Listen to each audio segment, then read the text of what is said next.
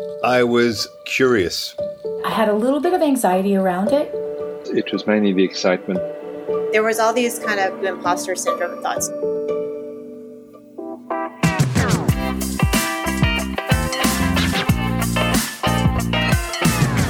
Welcome to Advice Column, where we share with one another in order to combat isolation and accelerate our learning. I'm Lisa, and in this episode, you'll get ideas for designing your life.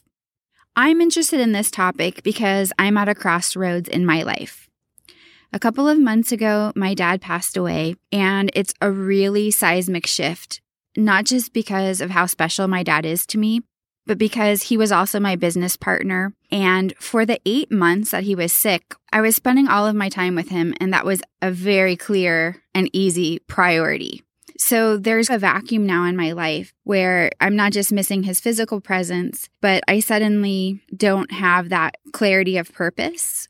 And I have a chance also to rethink where I want to spend my time. Now I'm not quite sure where to begin.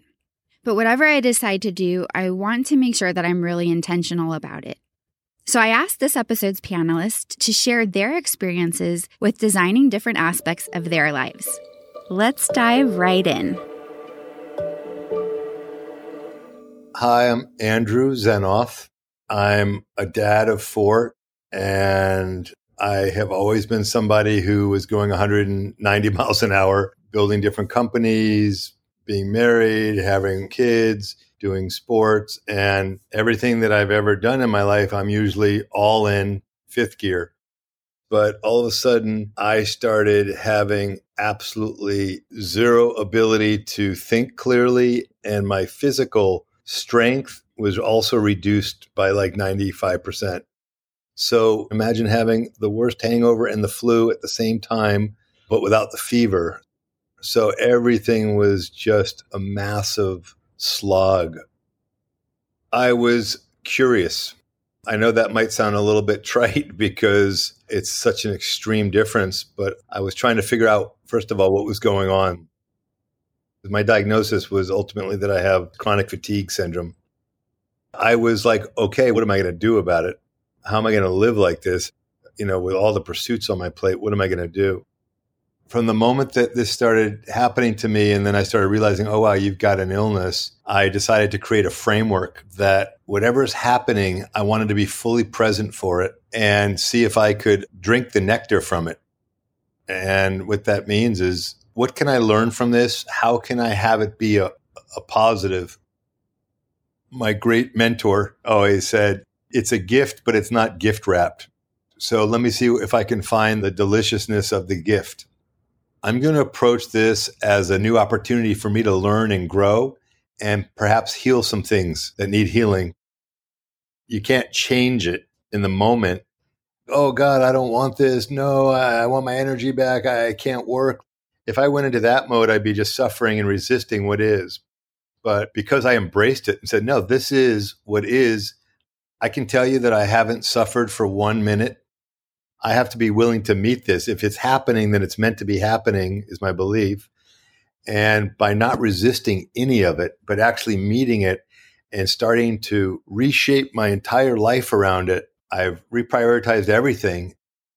I looked at each part of my life and felt into what parts of my life feel like they're draining my energy and what parts of my life feel like they're supportive to my energy. And so that really became the sifter in which I ran everything through. Family, athletics, business, travel, reading, or whatever the activities were that made up my life. If I could figure out which one was the number one most important to me and slowly prioritize what are the most important priorities for me.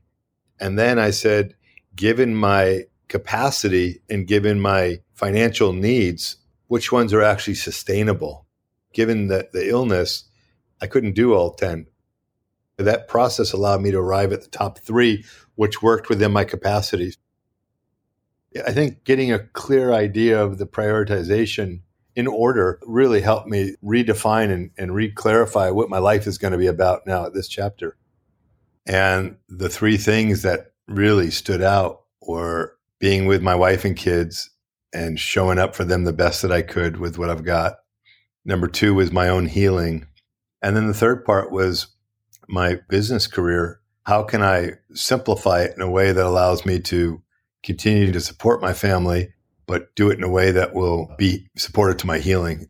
And I've slowed down my entire life. What that does, it allows me to actually be really, really present for everything that I'm doing, even though it's shorter moments of ability. I'm really present, whatever I'm doing, because that's all I have to work with each day. I'm doing less, but I'm getting more. And my capacity is improving gradually as a result of me meeting this where it is.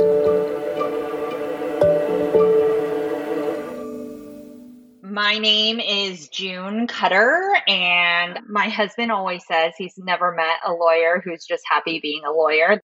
I think most of us are stuck in the daily grind and we don't really act on what that next thing is and what would make us happy professionally. When I was in 5th grade, I would get in trouble for not paying attention during class because I was organizing my pencil box. And looking back on that, I've been an organizer since I was 10 years old.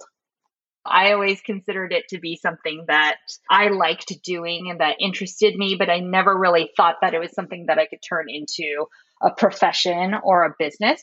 And I had a moment where I decided that it was now or never, and I was going to take the risk.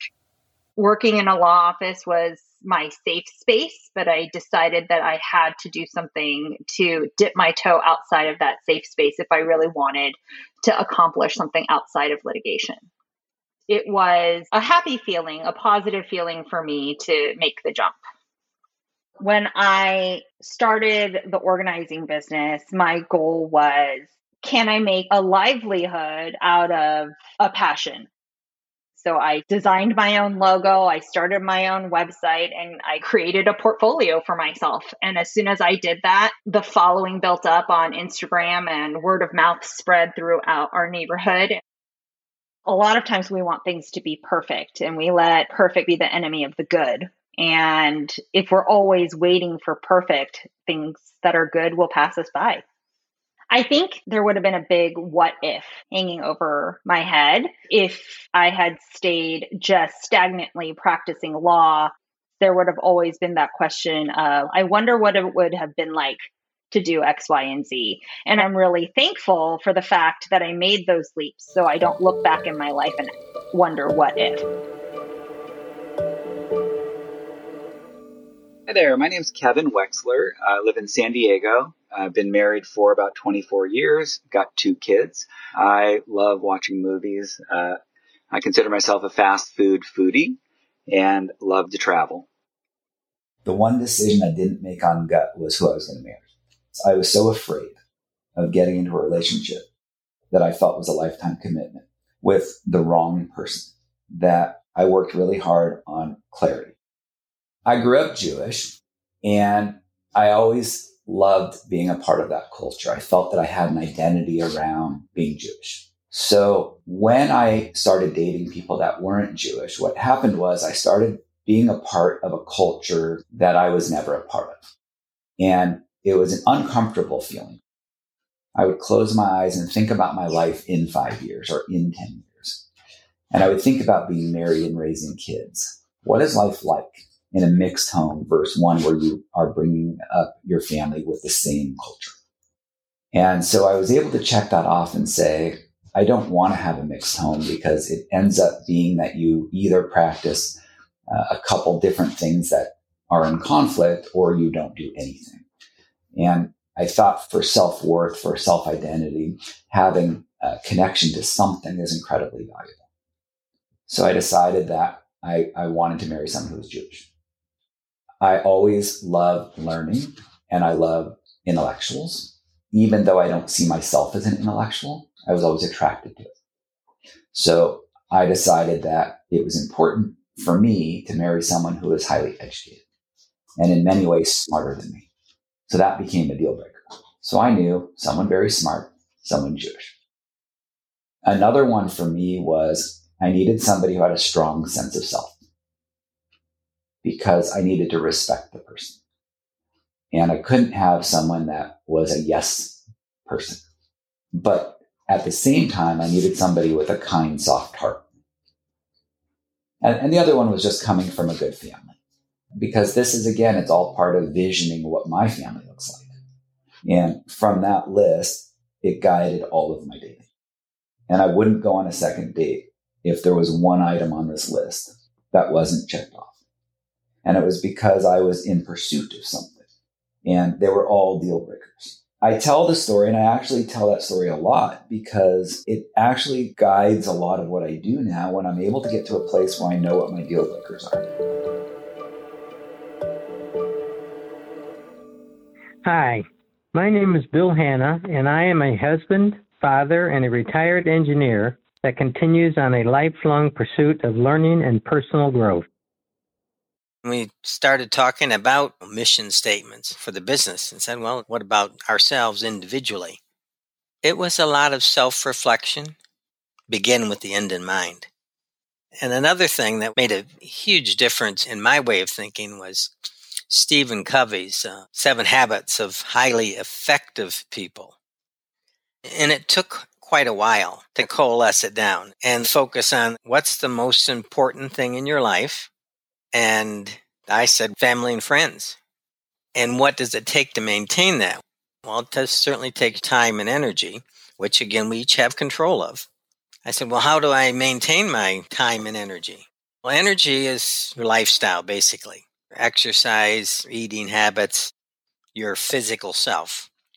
And the other thing was continuously learning, which keeps the mind healthy. I think it's important to write it down and to look at it fairly frequently. And then if something major comes up, so where does this fit in? Hi, my name is Robin, and I'm about ready to end a 26-year career and start a whole new living experience.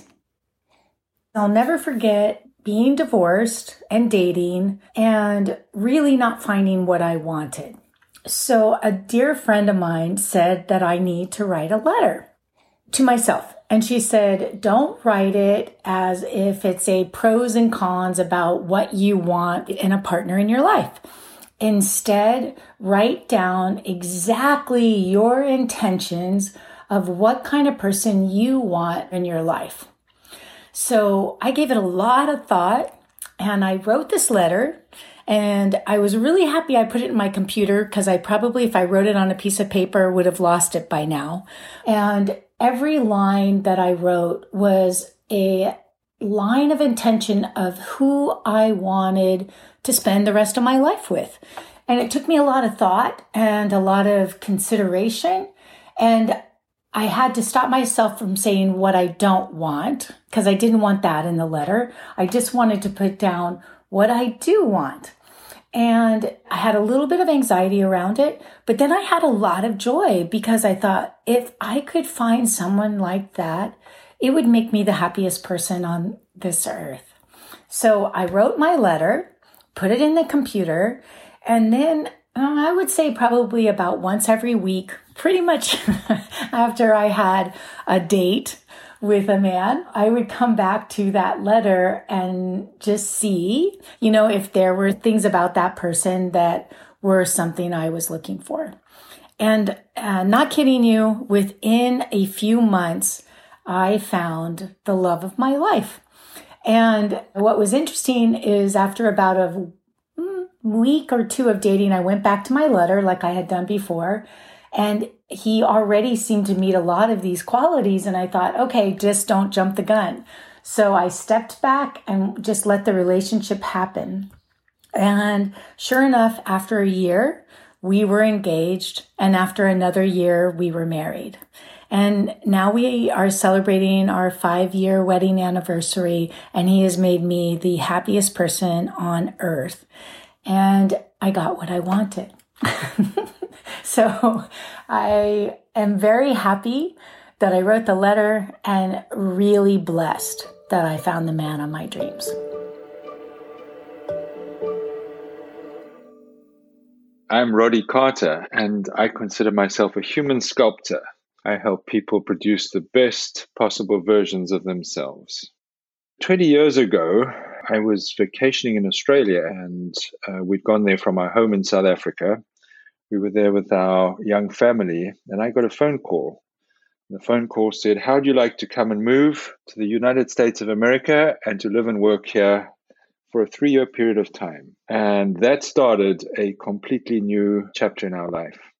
But at that point, clearly, I had a lot to do, and I had some big decisions to make, and we had some big decisions to make. And we started to design the new future, to design this brand new chapter in our life. A world of unexpected richness just opened up. Something I hadn't contemplated, something I hadn't been ready for, just suddenly opened up in front of me. And I was excited in the sense that, in a way, I just had to say yes to the future. Within 3 weeks of the phone call, I'd actually started my new job in the United States, thousands and thousands of miles away from where we were living at the time. And I guess that speaks to the underlying methodology, which was to put a flag out there, make a big leap, and figure out how everything else was going to work. And that's a personal style. It's probably a personal style which I've used over and over again when I imagine a new future.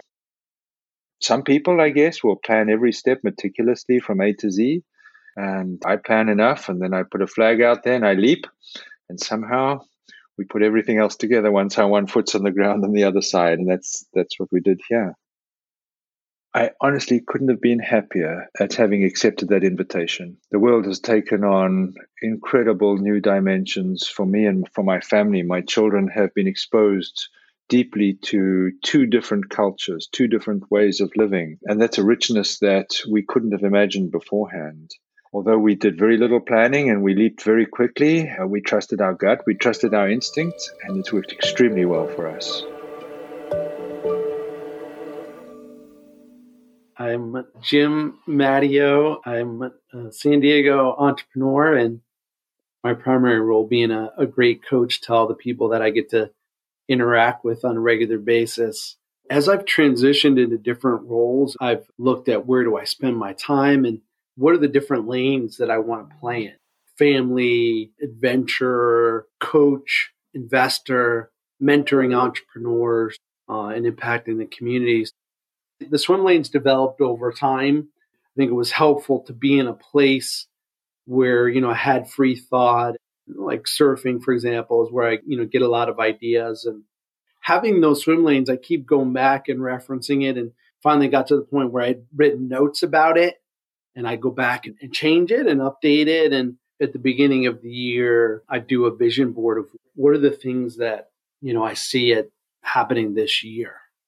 When I'm doing that vision board, I am referring back to the life plan.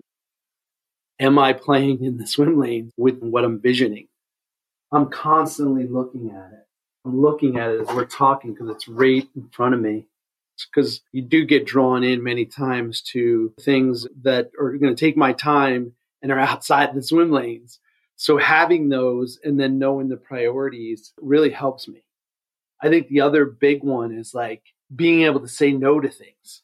I just had something come up recently. I was like, that sounded great, but if I did it, it would take up all my time. It relaxes me. I don't have this fear of missing out. You get into something, it may go really good, it may go really bad. You might second guess it if something is going wrong, but by having the life plan, that helps me to stay the course. This is something I planned, something I want to do.